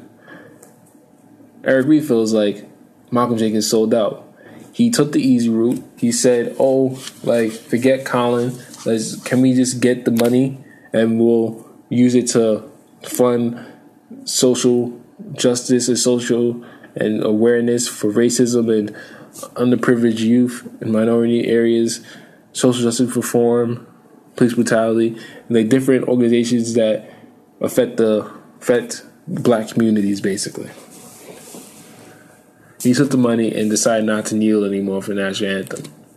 So Eric Reid naturally feels like, hey, this wasn't even your movement, so you got money from it, you profited off of it, you're still in the league, and your organization's getting funded, and Colin Kaepernick is over here with no job, not being funded. I know my rights camp is not being funded. I don't know, maybe it is getting funded by the NFL, but not to my knowledge, and Colin Kaepernick still doesn't have a job. So I understand why Eric Reid has a problem because he feels like this was Colin Kaepernick's movement, but somehow Malcolm Jenkins seems to be profiting and reaping the benefits off of it, but Colin isn't. It's deep. I'm not going to get too deep into it, but I feel like it is a deep situation that needed to be talked about. Now moving on to someone else in the Eagles division, the Dallas Cowboys. They missed the last second field goal against the Redskins. Dallas played terrible. The defense played good. Dak was good in spots. The third quarter, the offense only got 4 yards in that whole quarter. It was fucking ridiculous. Adrian Peterson, he was looking like Zeke. He was like the old AP. Zeke looked terrible. Maybe because there was so many men in the box, but Zeke didn't play very well. Adrian Peterson showed up though. He stepped up. I don't think Dak Prescott says he eats soup while he be practicing. I don't think he needs to do that anymore. I don't know if you guys see that commercial, his new Campbell soup commercial, where he's promoting the fact that he eats soup while he practices. No more soup for you. But things could be looking up for Dallas now going forward because now they just got a receiver. And I think, to be honest, I know a lot of people are going to be like, oh, that's sacrilegious, but Michael Irvin wasn't like, his numbers weren't like, oh my God. He wasn't like a superstar like, oh, Michael Irvin was a top 5 receiver. No, Michael Irvin he was the playmaker. He was a possessing receiver. I think the move that Dallas made today makes them a better team because I think Amari Cooper could be that type of possession receiver, that guy that can just move the chains for them if they need a big play. That's what the playmaker was. Like he just made plays for the team. Wasn't anything special. I think they had the nucleus again for that. They gave up a lot. They gave up a first-round pick for Amari Cooper from Oakland. But I feel like they have a nice little nucleus. They basically have what they had in the 90s. They got Emmett with Zeke. They got hopefully they have Troy Aikman and Dak. And then I think Amari Cooper, he could be your playmaker. He could be your Michael Irvin. And then the other pieces just fit around that. Like, I think that little dynamic between Dak and Amari Cooper is going to be big. I'm telling you, I think he could be Dak's playmaker. He's going to be Dak's Michael Irvin. Amari Cooper's going to be that good for Dallas. Now, Oakland, I've been peeped what what's name is trying to do. It's quite obvious. He's trying to blow up that team. That's just plain and simple. He's blowing up that team. He's getting rid of everybody. He doesn't care about anyone. He's just gathering up the first-round picks, and he's going to go get himself a brand-new team. And Derek Carr's next. He's not staying around. I think, in my opinion, 2 teams need to be looking for Derek Carr. 2 teams. The New York Giants and the Jacksonville Jaguars. If I'm those 2 teams, I'm trying to get Derek Carr. Derek Carr can be that athletic quarterback that the Giants need with a big arm, with Odell Beckham Jr. and Saquon Barkley. Derek Carr could be a problem. And Derek Carr in Jacksonville with that defense, and then he has a running game with Leonard Fournette, TJ Yeldon. If they get back healthy, you got decent receivers. I'm telling you, those 2 teams need to look into Derek Carr. Because Derek Carr is getting traded or this offseason or sometime this year. Because John Gruden's cleaning house. He's getting rid of everybody. Every one of the good players he's getting rid of. He's cleaning house. It's kind of obvious. He don't want that team no more. He don't want that team looking like nothing. He wants that team to lose.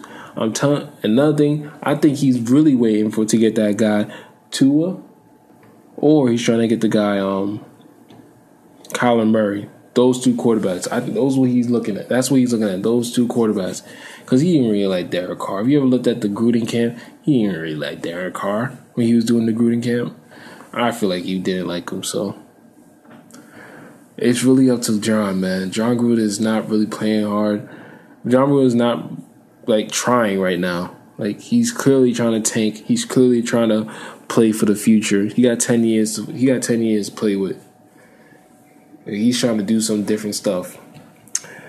All right. Moving on to Sunday night football. Oh, man. The Bengals, oh, my God. The Bengals suck, yo. The Bengals just suck. Like, I don't get the Bengals. Like, I really don't. Like, they choke. Andy Dalton is a choker. Like, he's a choker. Like, you can't win with him. You're going to have to get rid of Andy Dalton because you just can't win with this nigga. It's either Andy Dalton or the coach. It's one of the 2. Someone is not clicking. Because there's no reason why this team needs to be sucking like this on primetime stages. You can't be 0-7 or 0-8 in prime time. Like, what the hell? And speaking of prime time, like, Kansas City is on prime time every week. Every game this year, I feel like it was on like Sunday night football, Thursday night, or Monday. Like, every single game with Kansas City, I feel like I've seen them, like seen the whole game. I'm sick of seeing them. I'm sick of seeing them. I get it. Kansas City's nice. They're good. I'm sick of seeing them. You know who's nice though? And I think he is becoming the second best back in the game behind Todd Gurley. My man Kareem Hunt, Kareem Hunt is a monster. Him and what's his name are just like, it's too much speed on that team. Kareem Hunt and homeboy. Oh man, what's homeboy's name? Tyreek Hill. I'm not gonna talk about Tyreek today, but Tyreek Hill, he's a beast. But today is all about Kareem Hunt. Kareem Hunt, I think, is the second best back in the game. He's better than Zeke right now. He's better than Le'Veon. Le'Veon, it used to be LaShawn McCoy, but now it's Zeke and Le'Veon, then Todd Gurley. Those are the top 3 bats in the league, and then Alvin Kamara. But I think it's Todd Gurley, Todd Gurley, Kareem Hunt. Le'Veon hasn't even played. Zeke hasn't looked that nice. I would say Kamara, Zeke, Le'Veon. Like, I just like how Kareem Hunt is playing this year. He's balling out. And I'm telling you, they're trying to make practice. Like, I feel like Kansas City's on prime time so much because they try to make Patrick Mahomes into that Nets star. Like, that Nets, the face of the NFL. And I wonder how Brady feels about that. Like, I really do. I wonder how he feels about how they're trying to push Patrick Mahomes. I know I said last week that Brady was wearing his little Fonzie leather coat. But I feel like he wore that now for a reason. Like, yo, I'm still, like, king of the NFL. To say, like, yo, I'm still king of the NFL. Even though they showing this kid every week on prime time, like, I'm still the guy. Don't forget. Like, I beat him. I feel like Brady's kind of angry about it. That's one reason why he wore that jacket like that, and he was like talking like tough guy talk, like, "Oh yeah, we didn't even punt." And I feel like he's talking like that because he's kind of threatened by it. He feels he's a little petty, a little bitter towards the fact that they show Patrick Mahomes more attention than they did him, like NFL wise, promoting wise, like. They're kind of the same quarterback, if you really think about it. Like, Patrick Mahomes is a pretty boy quarterback. He's light-skinned. He got curly hair. Like, pretty boy quarterback. Tom Brady's always been that pretty boy quarterback. Yo, I swear to God, if Patrick Mahomes get a fly-ass chick, oh, my goodness. Like, imagine Patrick Mahomes dating Rihanna. You think niggas would say Giselle Bundchen is beautiful? Hell no. They'd be like, yo, this nigga's dating Rihanna. Patrick Mahomes get a bad girl on his side. Oh my goodness, he's already on a different level than Tom Brady. He got a bad chick that everyone wants. I never wanted Giselle, but that's just me. Patrick Mahomes, he got the looks, he got the game. If he looks with the game, and then he got the girl. That's the reason why people don't like Tom Brady. And then if he wins, oh my goodness. Like, the NFL is going to have a gold mine with this kid. The advertisements they're going to be able to sell. He's going to be on Monday Night Football damn near every other week. It's going to be everyone versus the Chiefs. Like, that's every game of the week. Whatever team the Chiefs are playing. But anyway, in other football news, Brock Osweiler, he had another good game for the Dolphins. He had 200-plus yards, 2 TDs. And you know, Adam Gase, he got a little attitude earlier this week because he was being asked about Ryan Tannehill's injury. He was like, I don't know. Like, why are you asking me? Go ask him, basically, type of response. Very defensive type of response. Aggressive. But, you know, I'm telling you, it's going to be a QB controversy in Miami. I said it. It's going to be a QB controversy in Miami. I'm telling you. Like, you could tell. Adam Gase is obviously vibing with Brock Osweiler better than he did with Ryan Tannehill. Like, and he's gonna go with the person that gives him the best chance to win. And if Brock Osweiler keeps doing his job, he's gonna give him the best chance to win. And also, Patrick Peterson, he wants out of Arizona. I would too. I wanted out of Arizona too. That's why I got rid of fucking Larry Fitzgerald. Larry Fitzgerald was on my fantasy team. I got rid of his ass with the quickness. Arizona sucks, yo. If I don't know if y'all saw that game against Denver on Thursday night, it was the worst game I've ever seen in my life. The worst. Like, it was like I would be so mad if I paid money to go see the Arizona Cardinals play in person. Like, football is already boring in person to watch. Like, football is not the same as it is on TV in person. Like, if I had to sit there and watch that terrible ass game, I would really demand a refund. Like, that game was fucking terrible. I would want out too. And some sources said that he might want to go to the Saints. We know he's from LSU. He went to school in LSU, so you know that Louisiana connection. I wouldn't mind seeing him on the Saints. I think he'll be a great asset to them to help shore up that defense, especially on the back end. Especially in that division with Julio Jones, there's a lot of they gonna need cornerbacks because there's a lot of high-powered offenses. You got the Rams, you got the Eagles, a lot of teams with good receivers. Like, you're gonna need a good you're gonna need a receiver.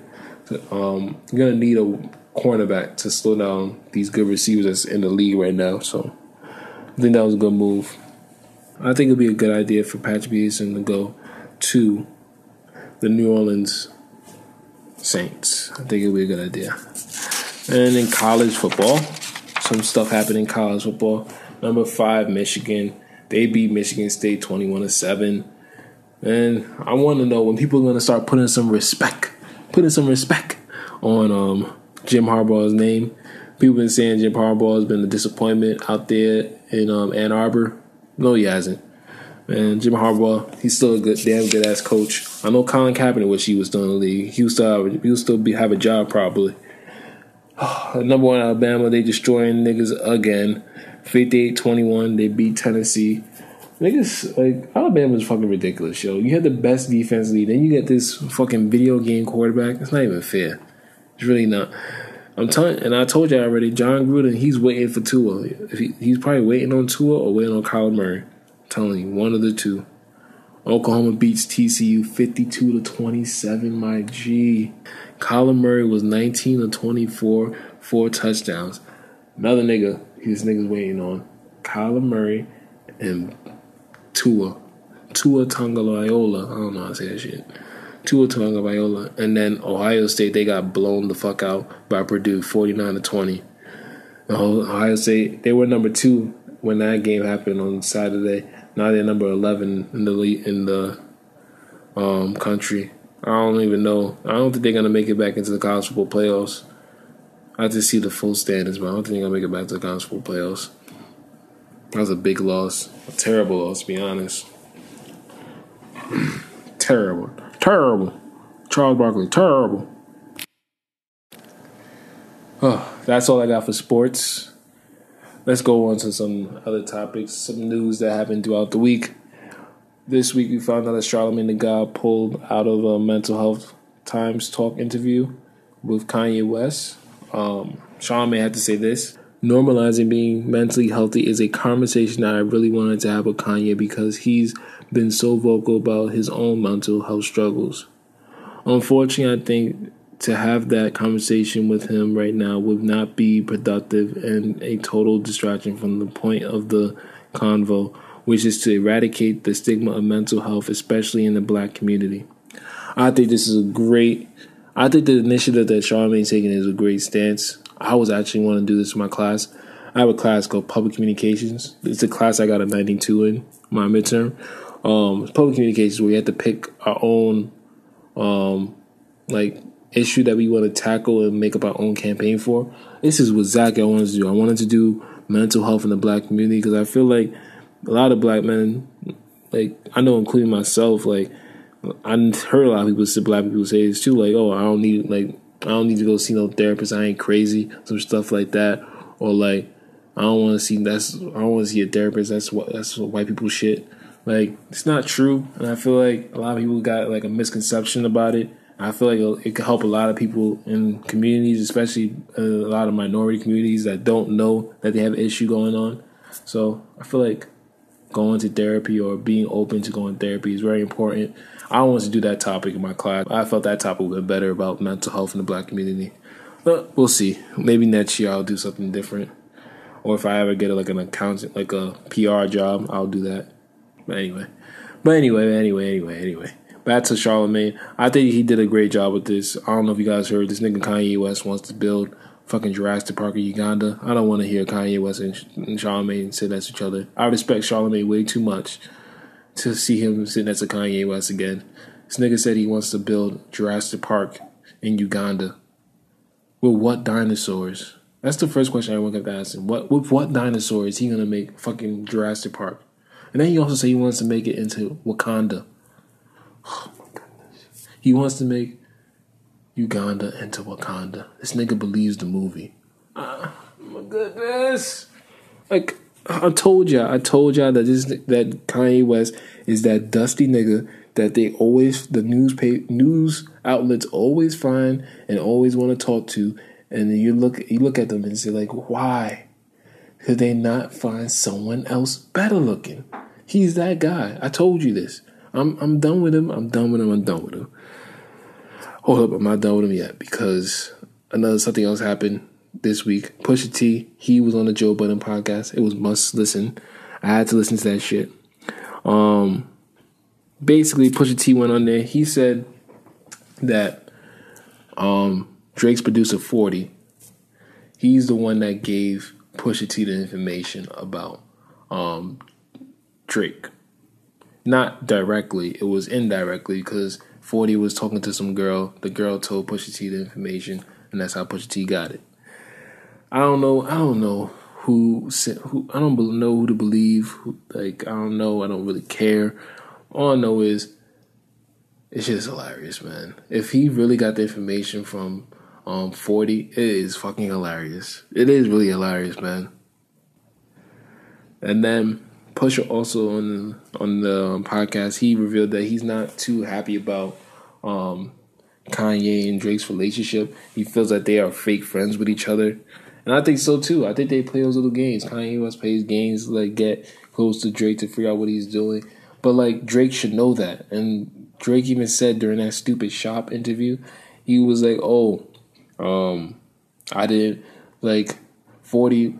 He called me and he told me that it was a little fishy over there, but I still went and I still played him the album.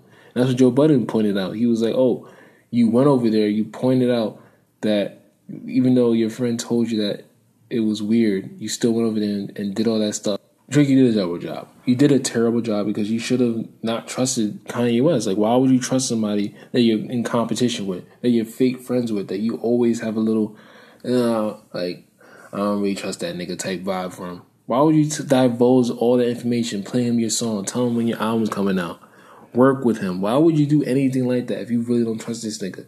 And Pusha T was like, I don't like the fact that you're fake friends with him, that you'd still mess with him. Like, I'm all about good music. Why isn't everyone else all about good music? Why are we still working with Drake if he's talking shit about people from good music? That's how Pusha T feels. I feel the same way. Why are they still friends? But one thing I want to say about Kanye, and I feel like it's gone a little bit too far.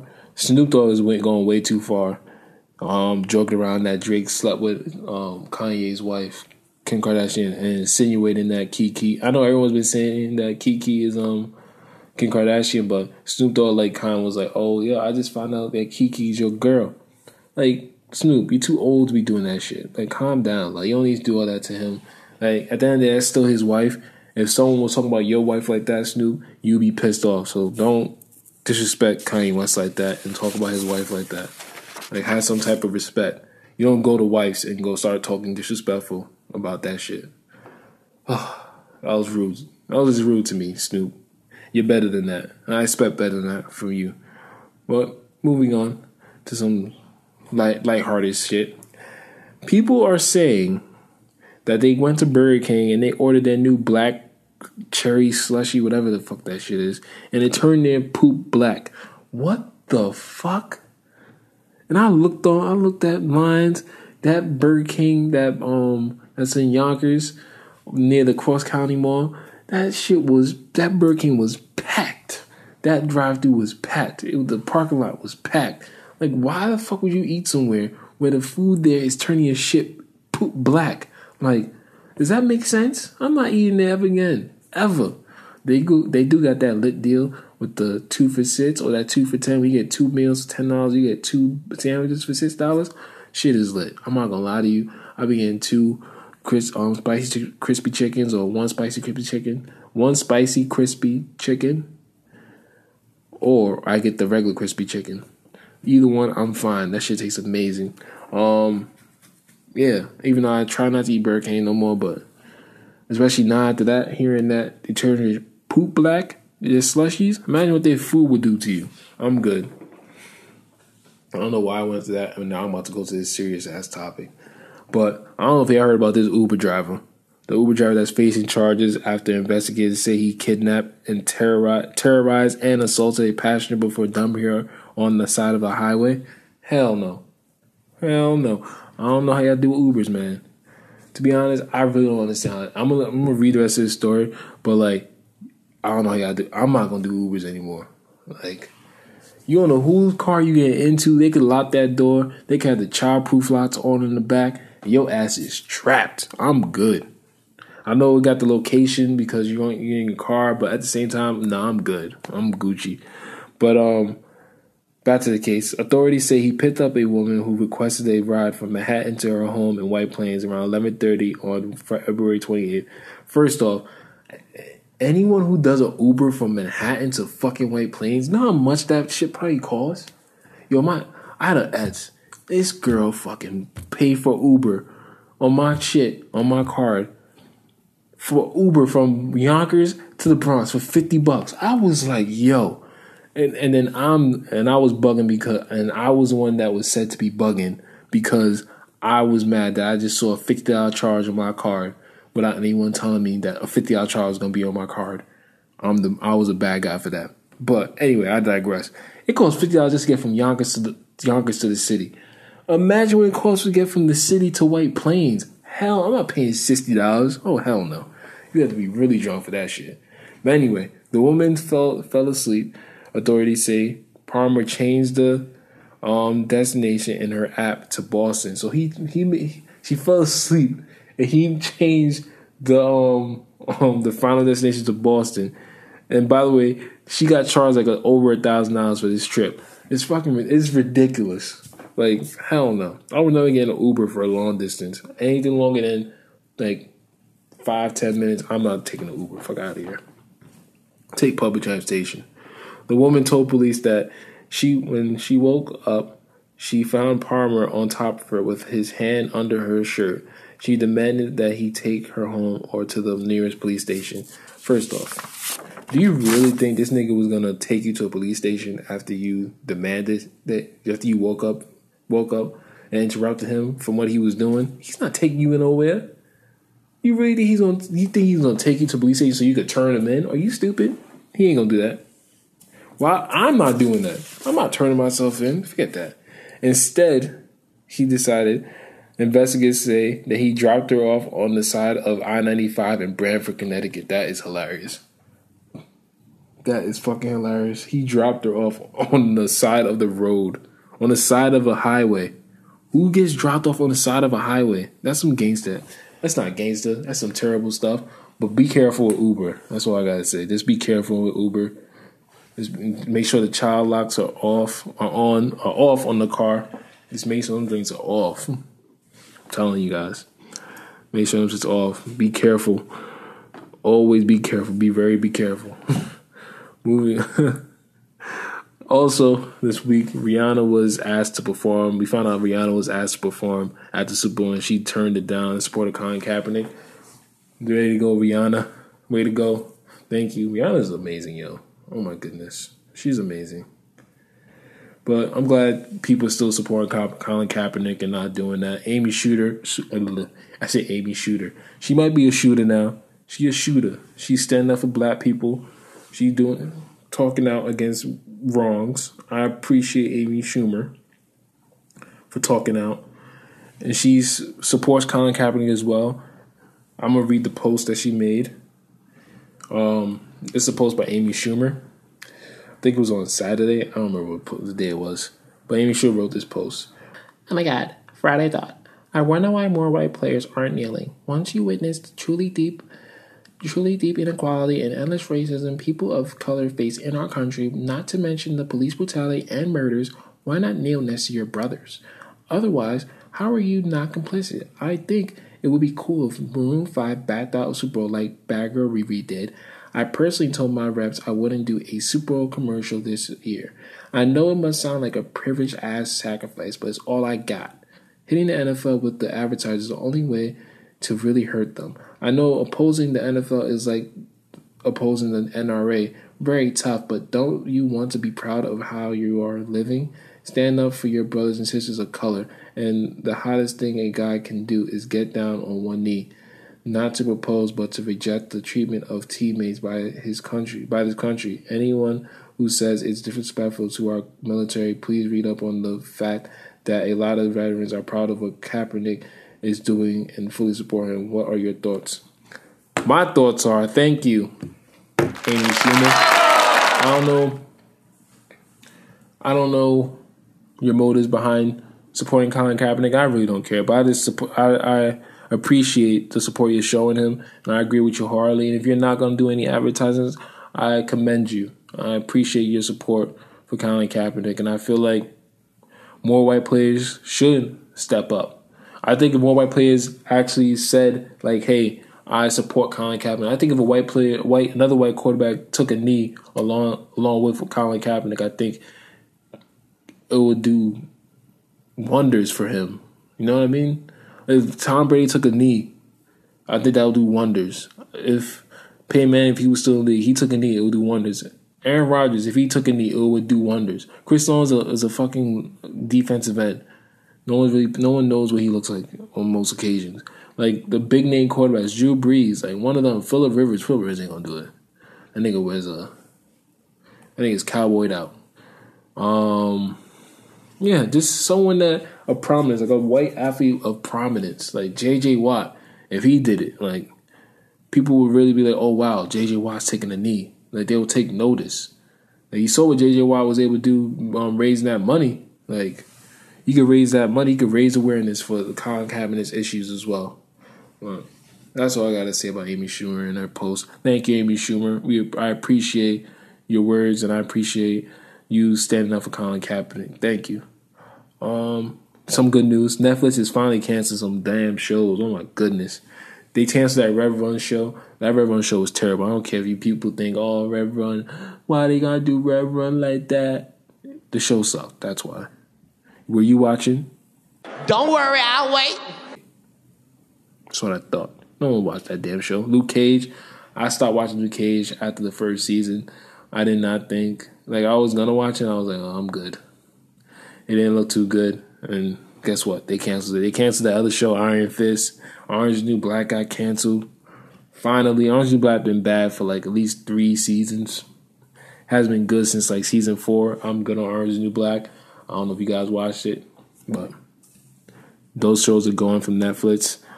I don't know if y'all heard. Did y'all hear about the floor collapsing at a college party in South Carolina near Clemson University? That was crazy. That's exactly why I don't go to fucking parties though. It's too many people. Like I don't like having a bunch of people on top of me. I hate people stepping on my feet, people drinking, dancing all over. I don't want all that bumping into me. I really get upset. People bump into me for no reason or step on my shoes. I really hate that.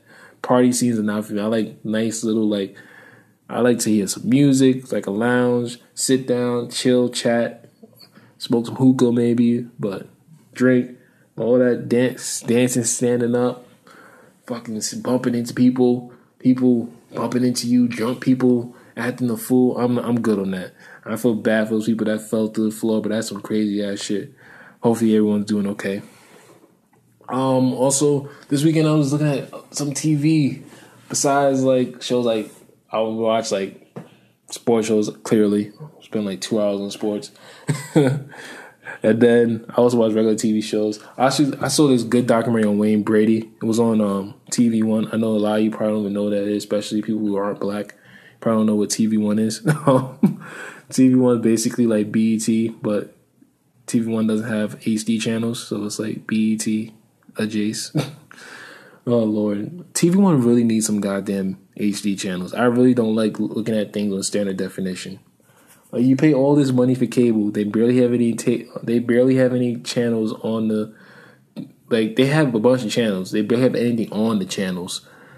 You pay all that money to have all these channels, and there's never anything on. And then they have the nerve to not have channels that don't have HD. And you still gotta pay for that shit. And you gotta be squinting, looking to see. Like, I want to see some HD channels. TV One, get your HD game ready. Damn, I'm sick of this whack ass standard definition. But anyway, Wayne Brady was on Unsung Hollywood. I think that was a good episode. I kind of related to Wayne Brady a lot. When he was talking about struggling on not being black enough, I understood completely what he meant. He was talking about like going to school and having to have like a different identity, especially since he was going to like a smart school up in like a whiter neighborhood, and he came from like a bad neighborhood, was like selling drugs and stuff like that, and you had to hear stupid questions. Man, I completely understood everything he was talking about. I went through that same shit when I was in middle school, coming from growing up going to PS280. Shout out to PS280. Fucking love PS280. Spent my first 8 years there. Damn, I spent 8 years at PS280 from first grade to 8th grade when I graduated middle school and turned into a middle school. But yeah, I spent 8 years there, and it's predominantly a black school. And then you go and you move. I went and moved upstate, and that's a culture shock. Like, I didn't have that same thing as Wayne Brady, because he lived in a bad neighborhood and went to school in a white neighborhood. I used to live here in the Bronx, like in New York. I used to live in the Bronx, and then I moved upstate to Orange County. It's a completely different world up there, man. And it's a culture shock, because it's like you're not seen as black enough, or you don't feel black enough. You might not feel black enough, because you hear when you grow up later on, like, oh, like, you don't sound black. And it's like, nigga, I am black though. Like, who cares if I don't sound black? I don't talk black. What the hell is talking black? Like, little stuff like that, little comments like that, there's little things like that. Like, I understand where Wayne Brady's coming from, and it can mess with you, because it's like, damn, I know with me, it was just weird going from being in a class where it's majority minority students, and then going upstate. Even my smart classes in like the honors classes in the Bronx, like, it was majority black people in that class. It was a black neighborhood, like, majority black. Upstate, I'm like, damn, yo, I go to this class. You walk in the class, you're the only black face in the class, and you're the only one. And then you're in the honors classes. It's like, damn, I'm the only one. It's a different feeling, man. Especially being 13 years old and having that as your experience when you first go into high school. It's just crazy. So I understood everything you were saying in that show, Wayne Brady. He also talked about the skit. Everyone knows the skit with Dave Chappelle. Where Paul Mooney, he said that white people love Wayne Brady because he makes Brian Gumble look like Malcolm X. I thought that shit was hilarious. I don't care. It was a funny ass joke when I heard it. But I get like how it could fuck with somebody, because it's like, damn, like, Paul Mooney he's a famous black comedian, and to have him like basically say like, oh, like, denounce you and basically like put you down like that, it hurts, because it's like, yo, when am I gonna be accepted? Like, I'm not completely accepted by anyone. I'm not accepted by my own people, because they don't think I'm black enough for them. Then when you go around white people, the only thing that they will remind you of is that you are black. So it's just like that pace that he was in with that. I think that's what led to his depression, because clearly it affected him. Because after that sketch that Paul Mooney did, he was actually invited onto the Dave Chappelle show. We know the famous sketch of Wayne Brady is Wayne Brady gonna have to talk a bitch. That sketch, funniest sketch on earth. But after that, he was feeling himself because everyone was like, "Oh, you got your street cred," and that's how you got your street cred. Like you're black enough for us now. Like you had to act like that to be accepted by black people. It was just like, wow, like why can't I just be accepted for who I am? Like now you accept me because I'm acting black. Like what does that mean? Air quotes. I'm acting black. What does that mean? So if I didn't do this Chappelle show and show like a different side of me, you wouldn't have accepted me for who I was. That's how you feel, and I understood.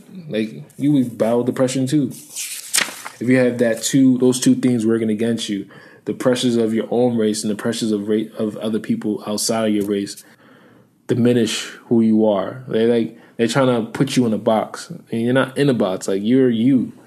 At the end of the day, you have to remember, like you have to be yourself at all times. You can't capitulate to other people's feelings and your environment. Like at all times, you just gotta remain yourself. But anyway, off that, I don't want to get too deep into that stuff. Back to another show. Holiday or Murder. Holiday or Murder is a damn good show. I love TGIT. TGIT. I haven't looked at my Ratchet Mondays. Oh my goodness, I forgot about my Ratchet Mondays. I stopped watching it for a little bit. It was pretty good. Ratchet Mondays. That Ratchet Monday for me is Love and Hip Hop. I can't wait for Love and Hip Hop New York come out. And also I had on Wednesdays, it was my reality TV, Black Ink. I love my Black Ink. But How I Get Over Murder, that was a great episode. I liked that episode. Funny shit about that episode. When that white woman tried to touch Annalise's hair, Annalise like smacked her hand like, "What you doing?" That shit was hilarious. I know that feeling so bad. I know it. I've watched my mom be in lines and people come up to her and touch her locks. Like, "Oh my God, I love your locks. It's so nice. I love this jewelry in it. Like, I want to do it for myself." No, white lady, stop touching my hair. What's wrong with you? You just don't go touching people's hair. I don't get white people. Why do they think they can just touch your hair like that? That's rude. You don't just touch someone's hair. Say, "Excuse me. I love your hair. May I touch it?" You ask. You don't just touch someone's hair. It's weird. You're not a pet. You don't pet us. Lord have mercy. I've had white people ask me about my hair. I'm like, "Nigga, stop. Like, what are you doing? Like, why are you touching my hair? That's weird. What if I walked up to you and started touching your hair? That's weird. Don't ever touch my hair like that." That part of the episode made me laugh. Seeing Annalise just smack that woman's hand away. Because I know the struggle. I know it. But also that black lawyer that's on the show now that Annalise was like dancing with in the show. And Michaela's trying to like impress. I like her role. I like how Do We Get With Murder is moving now. Like ever since they got rid of Wes, like I didn't know where the show would go. But I like the direction it's going. And I like How to Get Away with Murder. But it's time.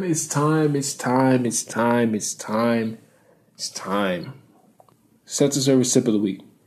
Respect the bubble. Respect everyone's personal bubble. Don't invade the customer's personal space.